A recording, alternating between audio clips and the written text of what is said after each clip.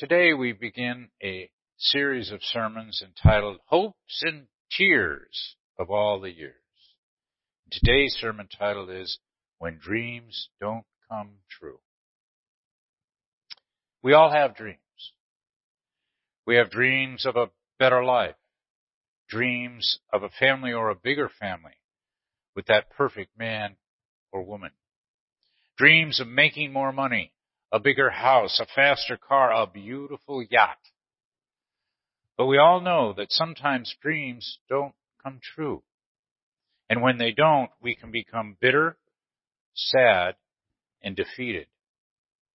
Today I'm going to talk about one person and then a group of people whose dreams did come true, but at a time and in a way that they never would have expected.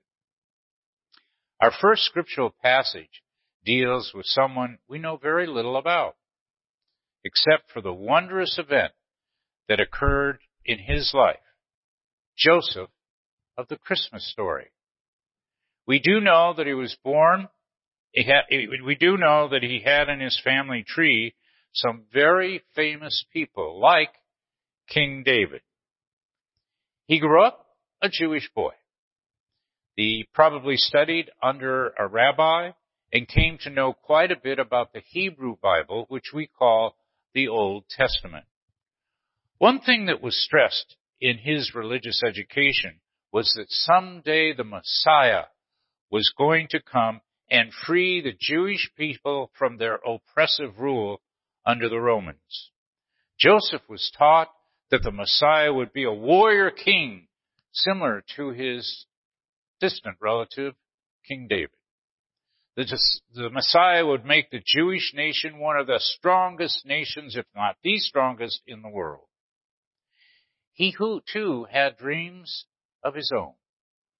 One of them was to marry a nice Jewish girl and have lots of children, preferably boys, because women were viewed as an economic item at the time. His dream was being fulfilled with Mary. Following the marital customs of the time, they probably were a product of an arranged marriage that was instituted when they were still very, very young. Then, in their teens, they became betrothed. And after 1 year, Joseph and Mary could live together as husband and wife. It was during their betrothal period that Joseph's dream was dramatically shattered. Joseph received what would have been shocking news to any man about to be married. He learned that Mary was pregnant. This would have been terrible news to Joseph for many reasons, not the least of which that Mary had been unfaithful to him, and therefore, under the law, she could be stoned to death. We also know from our first scriptural passage something that is very important in this whole story. Joseph was a righteous man, meaning he was in a right relationship with God. He lived his life close to God. That's why he did an incredible thing. He set aside all of his very understandable doubts, fears, insecurities, anger, and worry, and accepted the birth of a son he knew was not his own, and was conceived during his betrothal. He did so because in a dream, the angel of the Lord came to him and said, "The child within Mary is no ordinary boy. He had been conceived by the Holy Spirit and would save us all from our sins and was to be named Jesus." Talk about pressure. Oy vey. He had to act immediately and find a place for Mary so that she could safely have her baby. He then was to raise the child, educate him on the Hebrew Bible, find him when he wandered off, and teach him the family trade, carpentry. He was called upon to show him the full love of a father. Clearly, through his righteous relationship with God, he was given the ability to participate in the birth and the growth of Jesus Christ, the long-awaited Messiah. It becomes very clear that Joseph's dreams were more than fulfilled in a way he could never have imagined, but they were fulfilled according to God's will and God's timeline. Jesus, and more specifically the small group who followed him, also had dreams that were fulfilled in a very unexpected way. Our second scriptural passage for today shows us in vivid terms the humanity of Jesus when he becomes grief-filled and angry. In our second scriptural passage, we see the depth of the emotion of grief in Jesus when he actually weeps over the future of Jerusalem. He also shows anger over the cause of that dreadful future. He has these emotions on his way to Jerusalem for his triumphal entry into the city the first Palm Sunday. His sadness and his anger are brought about by the fact that while on his way, he came upon the beauty of the city of Jerusalem, but he also knew its terrible future. When he viewed the beauty of the city, he also knew that as a result of a war between Rome and Jewish rebels that began in 66 AD and would end in a disaster for Jerusalem in 70 AD, about 40 years after the crucifixion and resurrection of Jesus. These rebels had taken the city and had successfully held it against the Romans. A few days before Passover, several Roman legions led by the future Emperor Titus surrounded the city and built ramparts to the city and would not let anybody in or out. The city was filled with pilgrims from many lands who came for Passover. The siege lasted 7 months. Soon starvation and illness started sweeping through those that were within the city. Also, the rebels began to fight among themselves, not against the Romans, against themselves, and many were killed. The horrors within the city ended in a terrible way. When the Romans finally entered, they killed almost everyone that was there, men, women, and children, approximately 1 million people.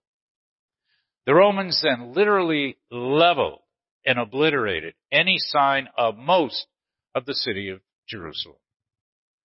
Years before that terrible event, Jesus and those relatively few that followed and believed in him had a dream for all of Palestine and beyond, which the city of Jerusalem represented. Mainly, it signified Palestine. It was the dream that all of Palestine and beyond would recognize God as seen through Jesus Christ. God as seen through the ministry, the teaching, and the life of Jesus Christ.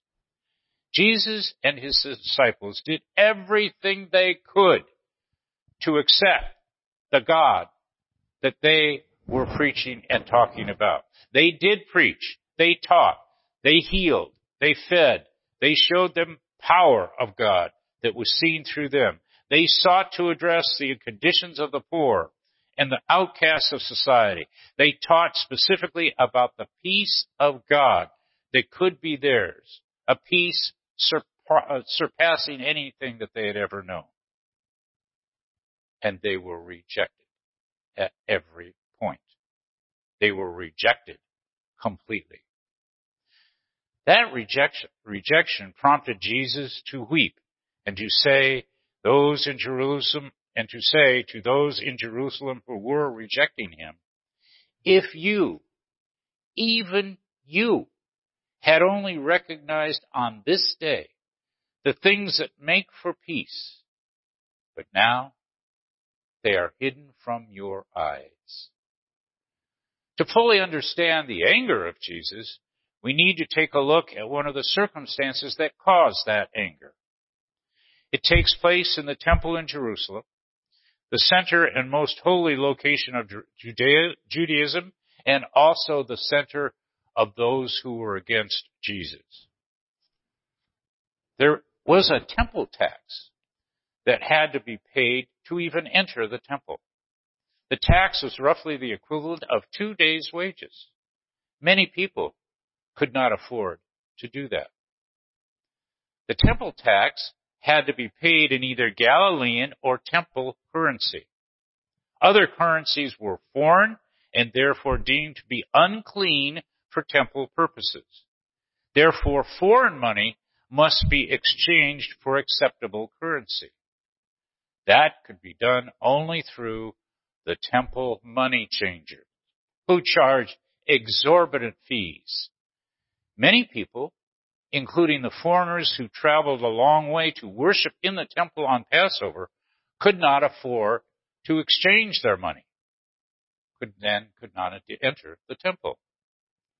Finally, many of the offerings made at the temple involved the giving of animals to be sacrificed for one reason or another. Now, one might think what only you had to do was bring in the appropriate animal, hand it over to the priest, and it'd be sacrificed. Oh no. Each animal that was brought in had to be inspected by the temple police to see if it was perfect and had no flaws, because those were the only kinds of animals that could be offered for a sacrifice. And guess what? The vast majority of animals that were brought in that way were rejected. Then what? Then you had to buy an animal that was kept on the temple precincts, and you had to pay at least 10 to 15 times more for that animal than you would have had to pay in the market. What all this meant was that the temple had become, in the words of Jesus, a den of robbers, where people were openly exploited for their money. It also meant that people of modest means or the poor couldn't even get to do anything in the temple because of the prices that were charged. They could not worship there. Also, foreigners were clearly discriminated against. Therefore, it is very understandable that Jesus angrily drove out all of the tax collectors, the money changers, and the animals from the temple. The point of these scriptural passages is that when our dreams do not occur, or when we plan them to occur, then we should take a second look at our dreams. When they are based solely upon ourselves and what we want, do they come true? Or when they are based upon what God wants and what God's timeline is based upon, what then about those dreams? Those dreams are based on God and on God's timeline may very well come true. However, they will become true not on our timeline, but on the timeline of God. This outcome of dreams may not be what we expected, but what God desires. Take a look at Joseph. He had followed all the marriage requirements asked of him and was about to marry his betrothed. He must have been excited and happy about the coming marriage, the fulfillment of his dream. Then that dream was crushed and ruined by the news that his bride was pregnant.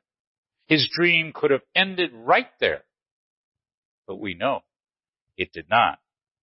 He was blessed by God not only to marry Mary, but to be a stepfather and help raise Jesus Christ, the Messiah that he had heard about all his life. Now let's take a look at Jesus, and more specifically his disciples and his followers. Jesus had given them the dream that all of Palestine and beyond would come to and believe in God through Jesus Christ. And they had been rejected over and over and over again. Because of that rejection, Jesus was saying that Jerusalem and the nation it represented would be brutally destroyed. That must have been a crushing blow to the disciples who had dreams of accomplishing what Jesus had taught, preached, and his ministry was all about. But we know their dream was ultimately fulfilled. It came after Jesus was arrested, persecuted, suffered through a mock trial, punished, and was put to death. But then he was resurrected and appeared to his disciples. In those appearances, he made it clear that their dream was still alive and could come true. And it did. Christianity rapidly spread, not only throughout Palestine, but throughout the then known world. Yes, ultimately Jerusalem was destroyed, as well as much of Palestine, approximately 40 years after Jesus was crucified and resurrected. But by then, the Christian church had spread far beyond the dreams of the disciples. Their dreams, based upon what God ultimately did, came true. Not when they expected, but when God expected. So, in this Advent season, let us look at the dreams we hold dear. Are they based on what we want only for ourselves? Have we considered in our dreams what God, through Jesus Christ, would want us to dream? Are the results of our dreams based upon our own timeline, as opposed to that of God? Perhaps all our dreams should be based upon the will of God and based upon the timing of God. If they are, then the possibility exists that our dreams will come true. But that coming of the possibility will not be in our hands, but will be in the hands of God, where it belongs. Let it be so. Amen.